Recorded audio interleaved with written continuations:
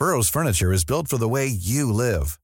From ensuring easy assembly and disassembly to honoring highly requested new colors for their award-winning seating, they always have their customers in mind. Their modular seating is made out of durable materials to last and grow with you. And with Burrow, you always get fast, free shipping. Get up to 60% off during Burrow's Memorial Day sale at burrow.com/ACAST. That's burrow.com/ACAST. burrow.com/ACAST. Hello and welcome to The Tonight Show. The government finalises the latest cost of living package as details emerge on what's likely to be included and what's likely to be left out. US President Joe Biden visits war-torn Kyiv in Ukraine and vows more support for Zelensky. You can join our conversation online with your comments and your questions on the hashtag TonightVMTV.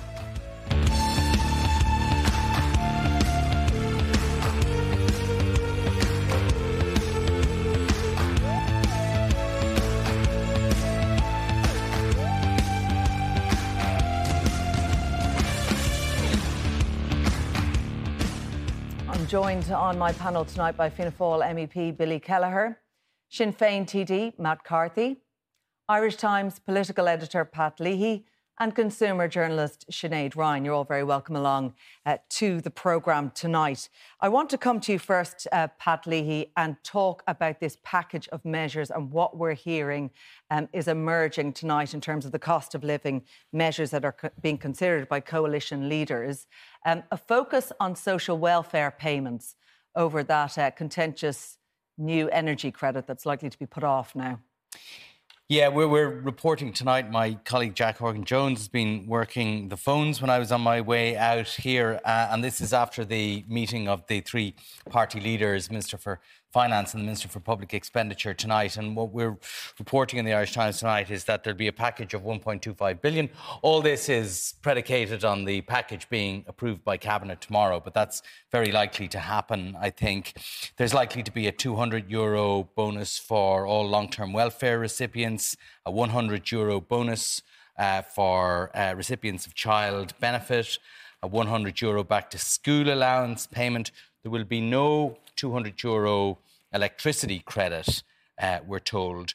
There will be staggered increases in the price of petrol and diesel throughout March, June, September and October at different levels. So the price of petrol and diesel will go up at the pump. So that means the reduction in the excise will be eased off over that period. The 9% hospitality VAT regime will be extended until the end of August, but ministers are saying this is definitely, finally, indubitably the last time they will do that. So we'll see what happens with another lobbying campaign in August. And there will be changes to the business support scheme, the energy business support scheme, which will involve more money going out. Now, that money you were talking about at the top, the social welfare payments, given a bonus payment of €150 and that once-off bonus of €100 per child paid to families with children, that's down on what was announced before Christmas. So the full €140, that's child benefit, but that's not what the government are prepared to give this time round in terms of they're not doubling the payment, as it were. No, this is a smaller package than the package on budget day. And I think it reflects a lot of what's been going on behind the scenes in government over recent days, which I think reflects the Minister for Public Expenditure and the Minister for Finance, Michael McGrath and Paschal Donohoe, asserting themselves, but also a political awareness that this cost of living crisis is going to go on for some time. And there will be pressure on the government as summer approaches, and particularly as the budget approaches, as there was last year, for a fresh package. I suspect that the strategy in government will be to do this now and then hold out until the budget. All right, we will be talking about all of that in more detail in a couple of minutes' time. But first, we want to go to Kyiv because US President Joe Biden has paid a surprise visit to the war-torn city. I'm joined now live from Kyiv by news correspondent William Denslow. William, you're very welcome along to the programme tonight. A surprise visit by Joe Biden, big symbolism involved. In terms of the message here, is this being seen as a timely photo call on the one-year anniversary, or is there anything more in it? Well, we've heard from Volodymyr Zelensky, Ukraine's president, addressing the public as he does on a daily basis. He says that the fate of the world order is being decided, and that is why the president of the United States' visit was so significant. And President Biden himself also very much led into the weight of his arrival. He said that a year essentially to the day almost that Russian forces were advancing on the country, including here to the nation's capital, Kiev. He says a year on, Kiev stands, Ukraine stands, and democracy stands. So while the president also pledged nearly $500 million in more military assistance for Ukraine, his words are very impactful as well, saying that it's not just the US that stands with Ukraine, but much of the international community too. Claire? And William, a year in, there is now realisation, isn't there, that this is nowhere near ending, and Vladimir Putin is due to give a speech tomorrow, giving his own one-year anniversary speech. What are we likely to hear from Moscow? Well, it is very interesting to see what exactly we might hear from Russia's president. Of course, in recent days here in Ukraine, officials have been saying that they're expecting a heavy barrage of Russian missiles to mark the 1 year since the full-scale invasion. When it comes to what we might hear from Vladimir Putin himself, well, plenty of speculation. Will there be a certain amount of nuclear saber rattling? Will there be red lines being drawn when it comes to the types of weapons that the US and its allies of Ukraine will send going forward? Of course, there's been so much speculation recently, Claire, as to whether fighter jets will be sent to Ukraine. And of course, the big question is, will we see a further offensive launched by Russia? We of course, have heard from NATO Secretary General Jens Stoltenberg. He says that an offensive by Moscow is already underway, but will we see a further escalation when it comes to troop movements? Western intelligence dictates and indicates rather that there isn't the kind of build-up that we saw a year ago, but of course we'll wait to hear exactly what will transpire from Russia's president. Okay, William Denislow joining us from Kyiv tonight. Thank you for that. And at the moment, President Biden is arriving into Warsaw as part of his tour of the region. We're just waiting to see will he emerge from the plane. They're the latest pictures we have from Poland tonight. OK, briefly, I just want to go to you, Billy, on this issue, the issue of the war in Ukraine. And Biden on his visit was promising more military aid, $500 million. There's also talk about acceleration of the provision of ammunition on the European side of things. Really a sense, and you would wonder, with this acceleration and I guess the promise of more weapons to the region, this is not likely to end anytime soon. No, it's not likely to end anytime soon. I mean, it would end tomorrow if we had a statement from Putin saying that he was suing for peace and leaving Ukraine. That's not going to happen. But what we do know is that Ukraine is now still a country surviving after a year's onslaught from Russia in terms of the invasion that started on the 24th of February last year. And President Biden's visit is very significant. It's significant on a number of fronts. Number one, it shows the political commitment from in the international order and the rule of law, and the fact that the United States is standing by Ukraine. We had the European Commission. We've had many European leaders into Kyiv in the last number of days and weeks. And I detect that there's a sense that, if they show strength now, that, it may convince Russia that, they're not folding their cards anytime soon. And unfortunately, war is a very terrible thing, but it is attritional, and it is a case of who can last the longest, unfortunately. But I detect that, when they speak about armaments, when they speak about fighter jets, the only thing, proviso I would put on it is, we don't want to see an escalation beyond encroachment into Russian territory, because it could really escalate to a stage that it would be, detrimental for the world order. But in the meantime, Ukraine has proven that it can sustain itself, it can fight, and I think there's now a convinced international order that if they can push a little bit further, that Russia may fold. All right. OK. I want to return to the cost of living discussion now. And as Pat was outlining at the start of the programme, what's likely to be announced by government tomorrow in terms of putting a bit more money in people's pockets to cope with the crisis. From what you're hearing on this, Matt Carthy, would you welcome the announcement by government tomorrow around certainly social welfare benefits and seeing the increases there? Well, of course, anybody who gets any additional financial support is going to welcome it. But it just appears to me that, again, the government are completely detached from the realities of what people are going through. I think there's a sense, and we've heard this in a number of debates over recent weeks in the Dáil, where government ministers believe that we're, on our way down from the cost of living crisis, when the reality is for many workers and families that the pressures are intensifying all the time. And, I have to say, I'm really disappointed that there's no indication at all from government circles that they are going to make a move in respect of mortgage holders, for example, people who are, What are Sinn Féin looking for specifically in that area? We want to see a new form of mortgage interest relief that will acknowledge the fact that in some cases, particularly those whose loans were sold off to vulture funds, their monthly repayments have increased way beyond the sum total of what they've received in any financial support. So we put forward a measure that would see support there.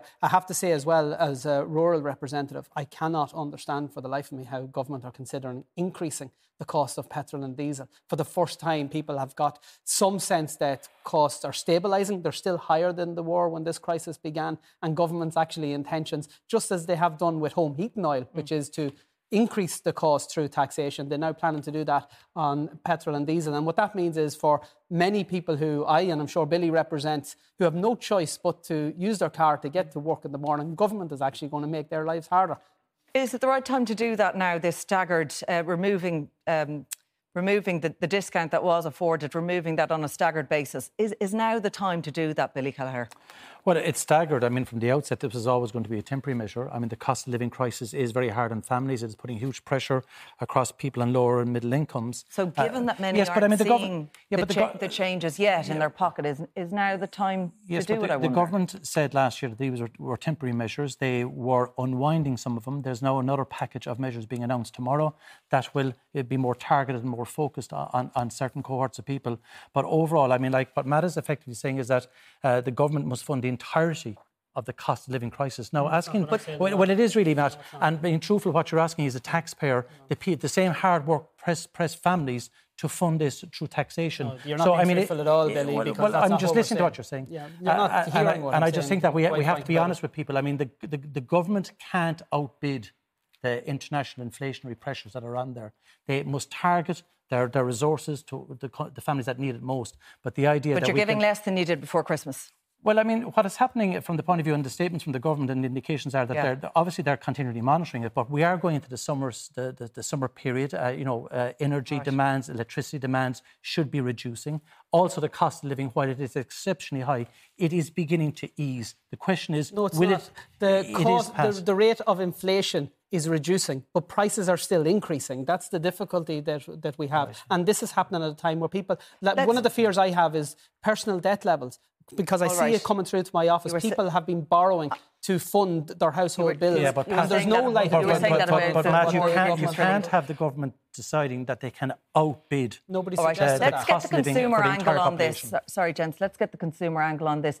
Sinead, when you talk about where prices are at the moment and the fact that we are seeing inflation moderating, in effect, specifically looking at energy prices, because this is a lot of where the cost of living price hikes have come from, are we seeing a drop there? We saw Pinergy announcing today that they are to reduce their prices. Now, someone say they're arguably already one of the most expensive suppliers on the market. Well, I mean, it's welcome, I suppose, for their customers, although the price reduction is in the order of 7%. Now, when you bear in mind that energy prices have doubled in the past year, it's pretty much a drop in the ocean. Somebody was going to blink first. We've been hearing about huge profits that a lot of these producers are making. Now, that's not to say that the companies here who are doling out the electricity and gas are making similar profits. They're not. However, I think that for most people paying, it's not going to make a meaningful difference to them. I think what is good about these measures is that finally it is being targeted, and there was that kind of free-for-all, when these started being rolled out, not unwelcome by any household, but not needed by all. And now to see it being targeted towards people on social protection packages or children. There's not a whole lot here, though, Claire, for the group of people who don't qualify for that, but yet aren't wealthy enough to carry the can for themselves. So I think that possibly, aside from the child benefit, which we expect to be announced, there's not really a whole heap here for that squeezed middle, those people who are paying the taxes to fund this but not getting anything out of it. And that's a shame, and they are definitely going to need something late in the year. So I'm sorry the energy credit was dropped, and maybe that'll be revisited in the next winter package. And that's what all the signals are pointing to hold off till the autumn, where it gets a bit chillier again, rather than introducing it in May. Well, I'm also joined on Skype by Muireann Lynch, a Senior Research Officer from the ESRI. Muireann, you're very welcome along to the programme tonight. And just to come to you on energy prices and where they are at the minute, because I think people are unsure about whether we are likely to see those bills coming down significantly. Certainly the sense is... From government, we heard Darragh O'Brien saying today, Pinergy have reduced their prices, other suppliers should follow suit. But what are the factors that are dictating the prices that we are paying right now on our bills? So the thing that dictates the price that we pay on our bills right now is the price that our energy supplier paid when they bought the energy to sell on to us. So energy suppliers buy energy on wholesale markets and they sell it on to us. Prices on wholesale markets change daily or even hourly, but obviously our prices on our bills don't change quite that frequently. And that's because these energy companies do what's called buying forward. So a couple of months or even a year or possibly even 2 years in advance, they will go on the international markets and buy energy at a fixed price.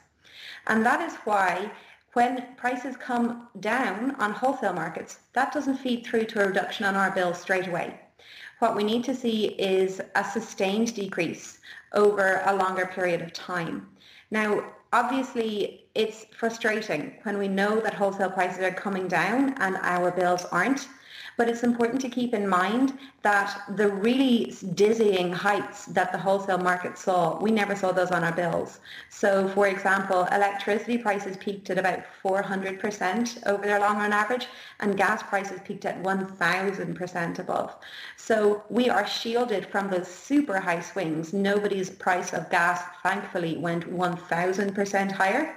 But the quid pro quo is, while we're shielded from the super high swings, it means that we don't get a drop in prices fed through to our bills straight away. We have to wait a while and see, is this drop sustained?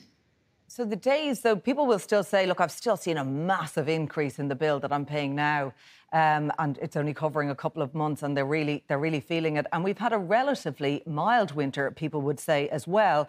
Are the days of the hyper increases that we have seen this year, are they over now, do you believe? Well, there are two things that determine what your bill is. It's how much energy you use and the price you're paying for it. We've come out of the winter now, which means that the energy that people use is going to go down. So that's one source of downward pressure on people's bills. Hopefully, we will also start to see downward pressure on the price component as well. But as regards the long-run outlook, it's still uncertain. What I would say is that Europe as a whole is sourcing a tiny proportion of its gas from Russia these days compared to before the crisis. So that means that there is really only so many channels of shock available to us, and they're kind of depleted at this stage. So hopefully we won't see any huge shocks going forwards. But apart from that, it's really anybody's guess as to whether or not prices will stabilise at relatively high levels or whether they'll continue to drop down and eventually stabilise at lower levels, which should lead to sustained reductions in bills. But right now, it's still uncertain. Right, a volatile time ahead. Pat, I suppose that's something that the government will be looking closely at, is where all these energy prices go and how they impact the cost of living, and in turn what the government needs to do to help people. It does look, at least, like when you hear the likes of Darragh O'Brien saying pass on the reductions, that certainly the government are putting it onto the providers to do a bit more. Well, the government are quite good at exhorting energy providers and other commercial entities to do things. They are less fond of ordering them to do things or utilising what powers they may have to compel them to do things. You're absolutely right. They'll be watching this sort of stuff very closely, of course, because their political fortunes, as we have seen since the budget, are quite closely linked to the amount of supports that they offered people. So there was a bit of a political bounce, notwithstanding the cost of living crisis, which you would expect to see put immense political pressure on government as measured by opinion polls. Since the budget package, you've seen support growing, stabilising and then growing for the government party. So I think that will be uppermost, certainly in their minds. But energy prices, like a lot of things that are determined by the market, are beyond the scope of the government to intervene with, unless they get into those sort of market interventions that they're quite reluctant to do, and having done them in the past, very keen to get away from as soon as they can. You'd like to see that, though, wouldn't you, Matt Carthy? Sinn Féin would like to see more intervention at that level. Yes, and I think, to hear ministers speaking as if they're observers on all of this, and, one thing that I would, I suppose, expand on what Muireann has said in terms of the prices. There's a number of different factors that relate to even the wholesale prices. One of them is the fact that prices have been coupled between electricity and gas, which means that electricity prices have risen at the same rate, essentially, as gas. The Irish government was actually one of the opponents, the fierce opponents at a European level, to prevent that move to decouple those costs. And eventually they relented. Likewise with the windfall tax on these companies, Bord Gáis's parent company today announced profits of over €3 billion. So the suggestion that the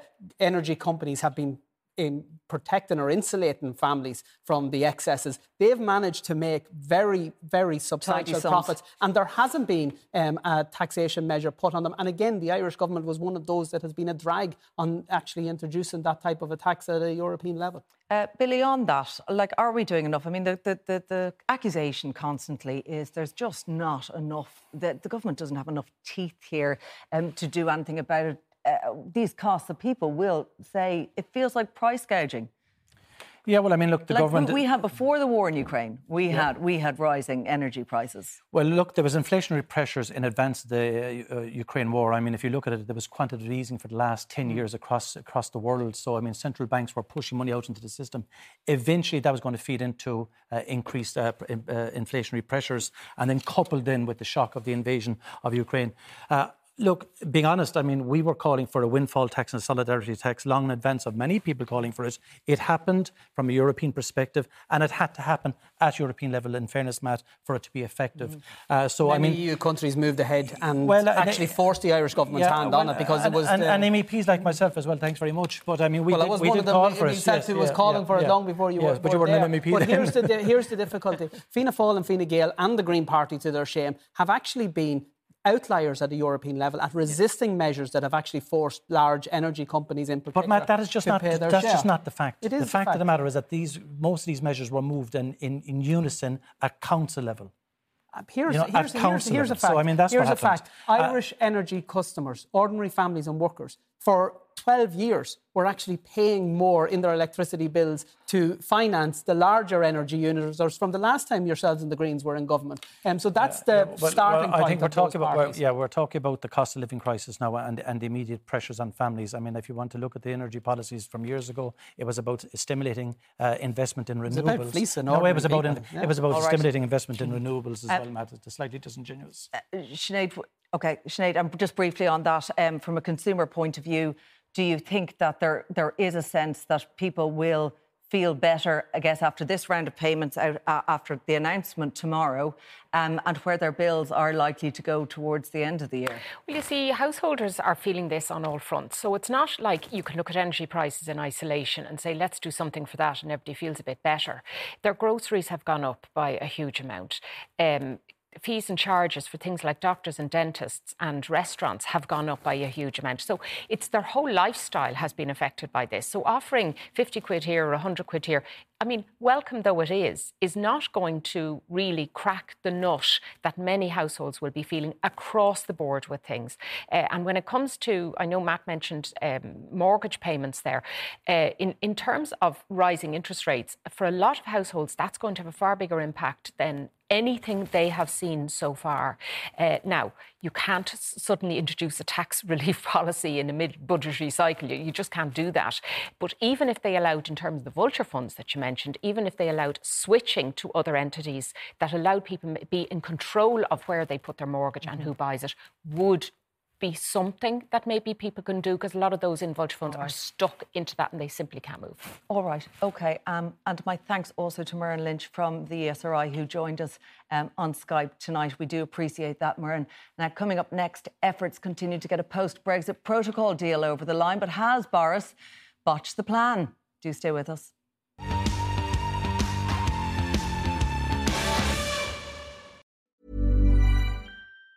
This Mother's Day, celebrate the extraordinary women in your life with a heartfelt gift from Blue Nile. Whether it's for your mom, a mother figure, or yourself as a mom, find that perfect piece to express your love and appreciation. Explore Blue Nile's exquisite pearls and mesmerizing gemstones that she's sure to love. Enjoy fast shipping options like guaranteed free shipping and returns. Make this Mother's Day unforgettable with a piece from Blue Nile. Right now, get up to 50% off at BlueNile.com. That's BlueNile.com. Hey, I'm Ryan Reynolds. Recently, I asked Mint Mobile's legal team if big wireless companies are allowed to raise prices due to inflation. They said yes. And then when I asked if raising prices technically violates those onerous 2-year contracts, they said, "What the f*** are you talking about, you insane Hollywood ass?"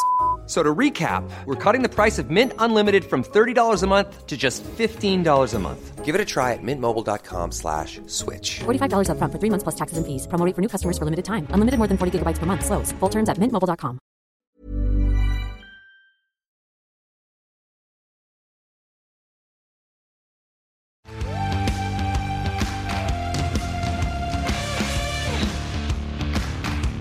Welcome back. My panel is still here with me. Fianna Fáil MEP Billy Kelleher, Sinn Féin TD Matt Carthy, Irish Times political editor Pat Leahy, and consumer journalist Sinead Ryan.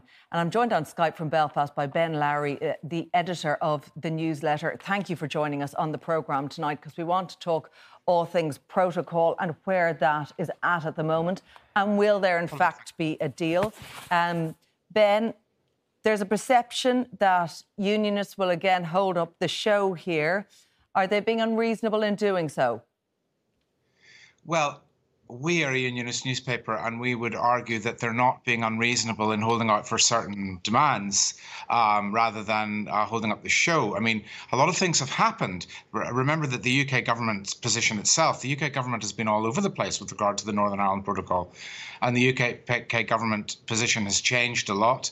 And at some times it is, for example, its command paper in the summer of 2021 with regard to the Northern Ireland Protocol Bill that both the Prime Minister Boris Johnson and his successor Liz Truss pushed has claimed that it agrees with all of the unionist concerns. And Rishi Sunak seems to be taking a more moderate approach. But there's definitely, I say definitely, I can't know because I'm not talking to the key negotiators, but there seems to be a problem, there seems to be a delay, and it might be that it's linked to what you might call a hardening of a Conservative Party position and a hardening of a unionist position. Okay. And Ben, what would it take to get a deal? I mean, look, it's the million-dollar question. But what does that look like from a unionist point of view? Well, I think one of the reasons that it's got this far, actually, that something that again, unionists would say, and we as a newspaper would agree, that has very significant constitutional implications, which is the UK effectively losing control of its trade laws vis-a-vis Northern Ireland.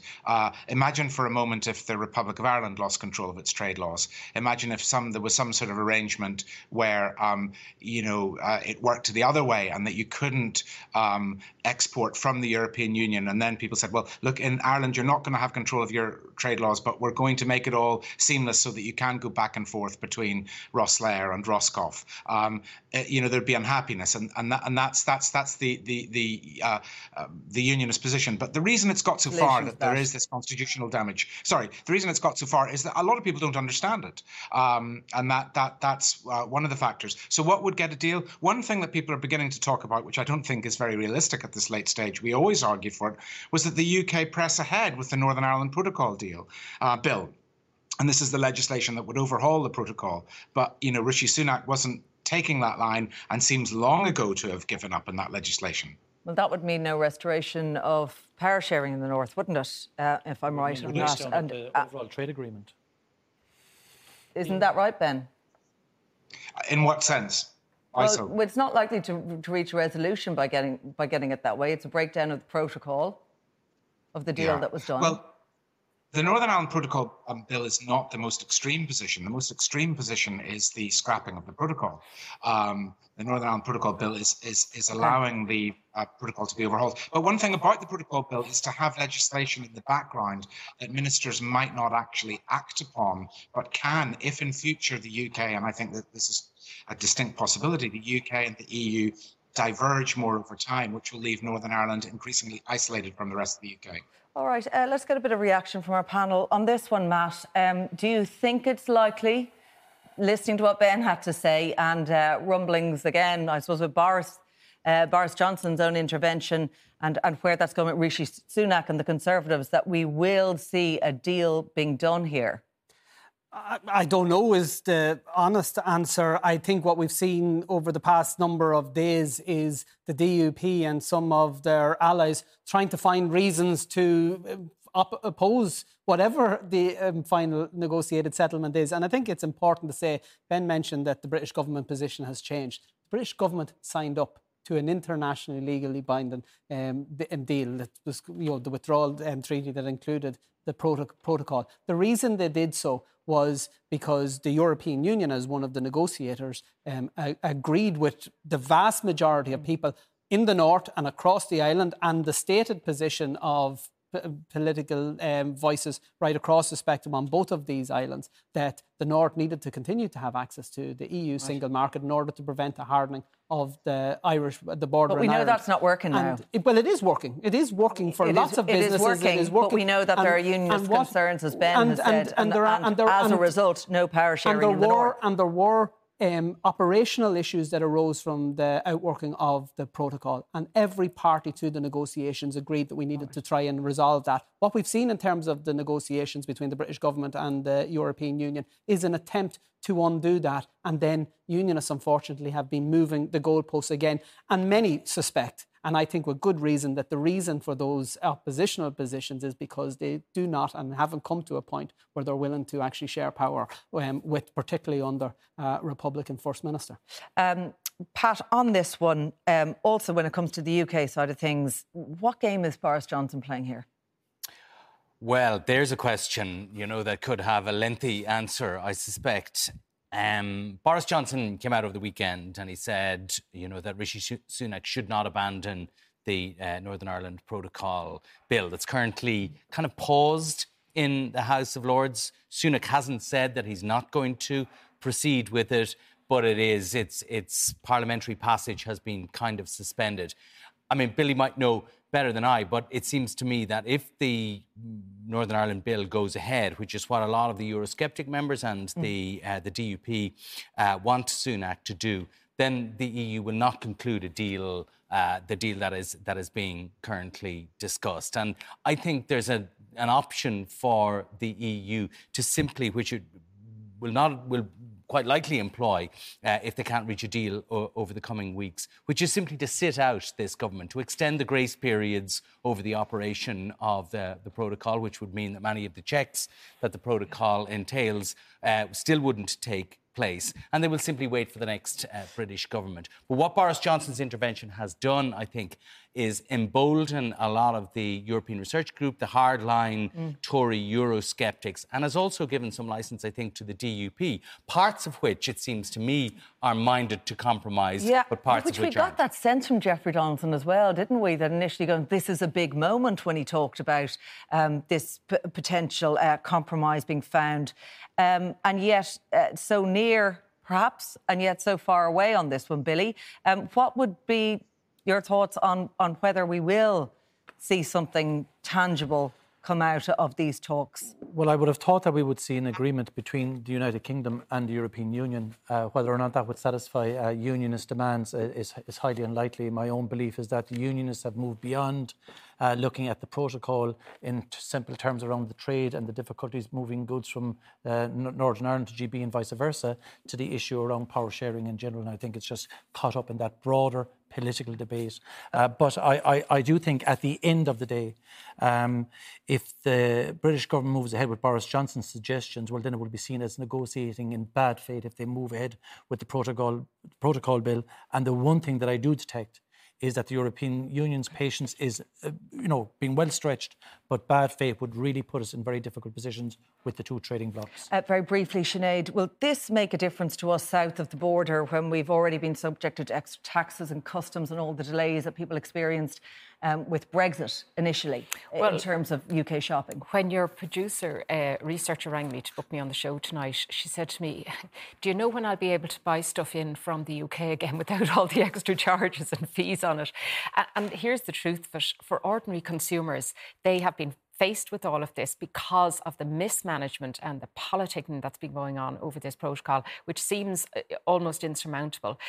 So I don't have an answer for her or anybody else, but I would say to people from a consumer angle, don't even think about it until it's resolved, because this mess is going to go on for an awful lot longer. All right. My thanks to Pat and to Ben. We will leave that there. Lots more coming up after this break, including another increase in uninsured drivers on our roads.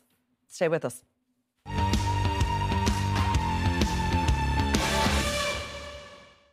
Welcome back. Fianna Fáil MEP Billy Kelleher, Sinn Féin TD Matt Carthy and consumer journalist Sinead Ryan are still with me. I'm also joined now by media consultant Conor Faulkner, formerly of the AA. And we're going to talk about the number of uninsured drivers on the roads. It's on the increase again for the third year running. Industry experts believe that 1 in every 12 vehicles is now being driven without cover. And Conor, when it comes to this statistic, we really are among the highest in Europe on record of uninsured drivers still taken to the roads. Yes, we are. We're double the rate of the UK, for example, so it's a really poor stat. And although it's got a little bit worse over the last 3 years, it's an old problem. It's been around for a long, long time. Typically, uninsured driving runs anywhere between 5 and 8%, which seems an extraordinarily high number. Now, it is possible to be an uninsured driver for honest reasons. OK, give me the honest reasons. Well, you might move from one policy to another and forget to bring your wife with you, for example, or you might have a company fleet policy and think that this driver was covered when in fact he isn't.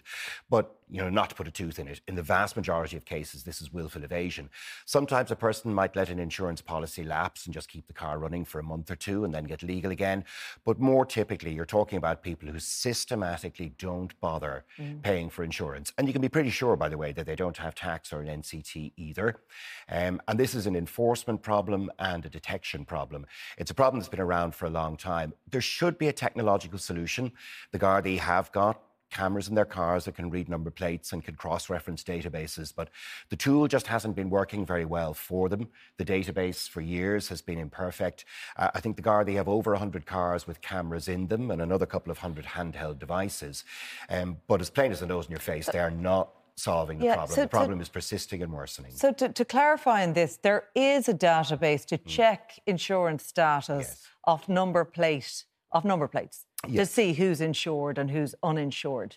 But What is the big issue with that? Like, why can't that just work efficiently? Well, that's a fair question, and it works for things like NCT and stuff. And lots of people when they buy shopping online or order a pizza, ask themselves, how can a state system be as complicated or as slow moving as that? Now, it is an enormous database project, and I know that one of the major insurers was leading on it for a while, and it does work. It is starting to work now reasonably well, but it's one facet of a detection problem. We have a Garda traffic corps that's chronically under strength, has been seriously under strength for the last number of years. They're trying to recruit, but it's under strength. And we can see in things like road safety statistics that everything, all those indicators are starting to drift on us. The NCT has a massive backlog at the moment that we haven't got on top of. All of the stuff that we got really good at in a 20-year period when we improved road safety year on year and year, it seems that those things are drifting. And it's evidenced here by this long-standing problem worsening somewhat instead of getting better over the last couple of years. And the bottom line is, Sinead, for motorists who are paying, they're paying up to maybe a €50 premium for those uninsured drivers who are taken to the road. Well, the Motor Insurance Bureau is a system which is set up to pay the claims of drivers that are uninsured, that have crashes. By its very existence, you can imagine there are drivers out there who don't care enough and think, well, if I crash into somebody, this outfit will look after them and pay it. But the truth is that you and I and everybody here who drives is paying extra on their policy. And for the more claims that these uninsured drivers have, and you have to imagine if they're that unthinking and careless about the financial requirements and legal requirements, they're possibly not great drivers either, that they're maybe more likely to have crashes and accidents and maybe put lives in danger, that is going to increase in cost. And it is a significant cost. And companies really, have to charge it, and it is there to be charged. But I mean, the point, the wider point is, why do people feel that they ought not pay insurance, which is mandatory, or cannot pay it? And there is a discussion to be had about the policing of this, and also about, getting on top of the backlogs for the NCT for driving lessons. The amount of uninsured learner drivers is extraordinary. Yeah, and there is something about personal responsibility, clearly, to go and get yourself insured and to make sure you are driving insured vehicles on the road, Billy Kelleher. But bottom line is, it's a policing issue here, and clearly there isn't a strong enough deterrent to keep uninsured drivers off the road. Well, when 1 in 12 are driving around uninsured, clearly there isn't a deterrent factor that is, that has an impact on whether or not people will actually make decisions. Is it right that we have a system that clearly isn't fit for purpose in identifying uninsured drivers? It's not, because, number one, it's burdening those that pay the insurance, and it is also putting at risk the entirety of our system, of whereby people can be compensated in the event of accidents, and that is an additional cost. But, with the technology that's there, if you don't pay your toll road, they can identify you. If you purchase a ticket to go to a parking place, it can digital recognition of your registration number. So all the technology is there. This information is all in one place. Yes, it is all there. It's there for taxation, for your car tax. It's there for the NCT. And why we can't at this stage extend it to ensure that at digital recognition of the number plate, they should be able to identify if it's NCT'd, if it's insured, if it has tax, and if not, there should be immediate impounding. We were led to believe that this would happen. I know there was complexity in drawing up the original database, but it shouldn't be beyond our ability to actually get that right now. So is there a legislative issue here then, Matt Carthy, that needs to be addressed around making sure this database is rolled out properly and works? I understand there is a little bit of tweaking to the legislation that would help, but I agree with Conor, this is about resources. And what we've just had a long discussion about the cost of living. One of the underlying pressures that many families, workers, businesses have been facing for a long period of time has been the cost of insurance. So government need to take whatever measures they can do to ensure that insurance comes down. So that means facing up to the insurance industry when that's required, in other words, passing on the savings that they have because of the reduced claims. But it also means when you have this huge cohort, which is, I think, staggering, of people who aren't paying their insurance, that you put in place the resources in order to ensure that they are insured or they're penalised for not being insured, so that we can actually try and reduce the premiums for everybody across the board. So are you saying in part you think that people who are uninsured on the roads right now are doing so because they can't afford to pay the insurance? I have to say I was surprised with the level of figure, because I come from a country area where there's people who might pull a stroke on other things, but generally speaking, the one thing you'll make sure is covered is your insurance, unless there's an omission. But clearly there's different reasons. But whether or not there's financial pressures, and everybody's under financial pressure, including most people who are paying their insurance costs. So I wouldn't provide succour to anyone who's not. We need to ensure that this is considered from a road safety perspective, but also in terms of giving everybody a bit of break in terms of their insurance premiums, that we can't allow some people to basically burden everybody else. On that, and talking about that, Conor, and I suppose the cost of insurance premiums as well, because they are something that we have seen quite a hike on. We pay an awful lot for our car insurance in this country. We do, and we talk an awful lot about it. Actually, motor insurance prices have trended down in the last few years, but that's a cyclical thing. Yeah, and the underlying problem remains. And I think it's right to say that we don't have we've got good laws. The Guards have the power to seize vehicles. It's an automatic court appearance. The Guards also have a very effective system that can tell whether a car is taxed. And if you find an untaxed car, there's a very high likelihood you've also found an uninsured car. So there's plenty of things there that can be used. I think it's a resourcing issue. I'm also, by the way, unconvinced that it's because people are struggling financially. And that's not to be complacent about the cost of living crisis, but this is a problem that's there in good times and in bad.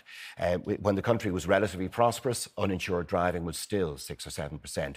So I think it's more a behavioural cohort. There's a group out there that actually don't give a damn. They reckon they can get away with it, and depressingly, over the years, their odds have been relatively good. But the tools are there to actually get after these people and become... We did it with drink driving, with a sea change on our drink driving attitude over a period of time. It seems like we need to be technologically up to date on all of this, well, really. As I say, even with the tech we've got that works at the moment, there's capacity there to be much more vigorous on uninsured driving. Sinead? Well, you mentioned the stuff there that we can do by a tap-tap. OK, pretty much our whole lives now are on app. Like, I park my car several times a week and I get the parking app to make sure that I'm paying for the parking. Now, there's parking wardens all over the city. They're all over the country and they'll be very, very quick to stack a ticket on my car if I don't do it. Why don't we register? I go into Dundrum Town Centre, they register your reg. Why isn't there a system that we can say, hold on, while you're doing that, why don't we do this secondary job and make sure there's a back check on this car, make sure it's not listed anywhere? Not for them to do anything about it, but that it can be pinged somewhere. That's a great idea. Maybe that's naive. That's a great idea. But there's enough places that we're putting our reg. Yeah, it does seem to make sense. Yeah, and you would wonder, with all the technological advances, and let the Guards follow it up by all means. But they can't be on every street right. Every time you cross the M50 bridge, you know that the system can follow you up. And I appreciate that things like data protection are complicated in this area. And if we're looking only at insurance prices, obviously we say do this. And it can be a complicated conversation, but other countries are doing it better than us. And I think it's clear that, along with a lot of other things in road safety, we're under-resourcing this area. Briefly, Conor, I want to ask you about the cost of living announcements and what we're hearing about those excise reductions being reversed on a staggered basis. Where you think that leaves the motorists, and is it a fair move at this time? Well, it's sort of back to square one. Pre-pandemic, we had ridiculously expensive taxes on fuels. And even right now, although fuel has come back a bit, we're still paying 30% more than we were pre-pandemic. There is too much tax on fuel in Ireland. It's a source of government revenue, but they continue to return to it, and it distorts the market. It adds to everybody's cost of living, and it was in need of reform even before the pandemic and before the cost of living crisis. They knocked a few bob off the duty last year. I think reapplying it is a mistake. Billy, we're nearly out of time, but just to respond to that and that criticism that there's way too much tax and excise and all sorts of duties on what we're paying at the pump. Yeah, well, look, I mean, that's an old chestnut that we've been debating for as long as I've been in politics. Take? I mean, the bottom line is it's a revenue-raising measure. There's no point in pretending it any other way. It's increasing every year. Yeah, but this isn't something. It isn't even restoring costs. But Matt, you will go into the Dáil tomorrow and say we don't have enough money for the health service, we don't have enough money for education, we don't have enough money for social welfare payments. Where do you want to get the money? Well, actually, the reason government increased the cost of it, they say it's not a revenue generating. It's actually it is a carbon tax. All taxation are revenue-raising measures. That'll be discussed further this week. I've no doubt about it, but that is it from us. My thanks to the panel tonight. Our programme is available as a podcast on all major platforms. You can also now find us on Instagram and on TikTok, Tonight VMTV. But from all the late team here, good night and do take care.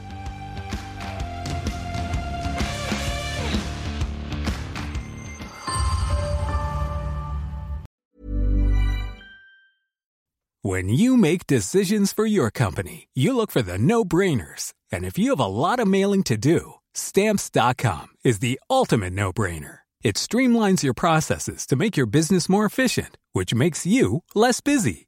Mail checks, invoices, legal documents, and everything you need to keep your business running with Stamps.com. Seamlessly connect with every major marketplace and shopping cart. Schedule package pickups and see your cheapest and fastest shipping options from different carriers, with rates up to 89% off USPS and UPS rates. And with the Stamps.com mobile app, you can take care of mailing and shipping wherever you are. Make the same no-brainer decision as over 1 million other businesses with Stamps.com. Sign up with code PROGRAM for a 4-week trial, plus free postage and a free digital scale. No long-term commitments or contracts. That's Stamps.com. Code PROGRAM.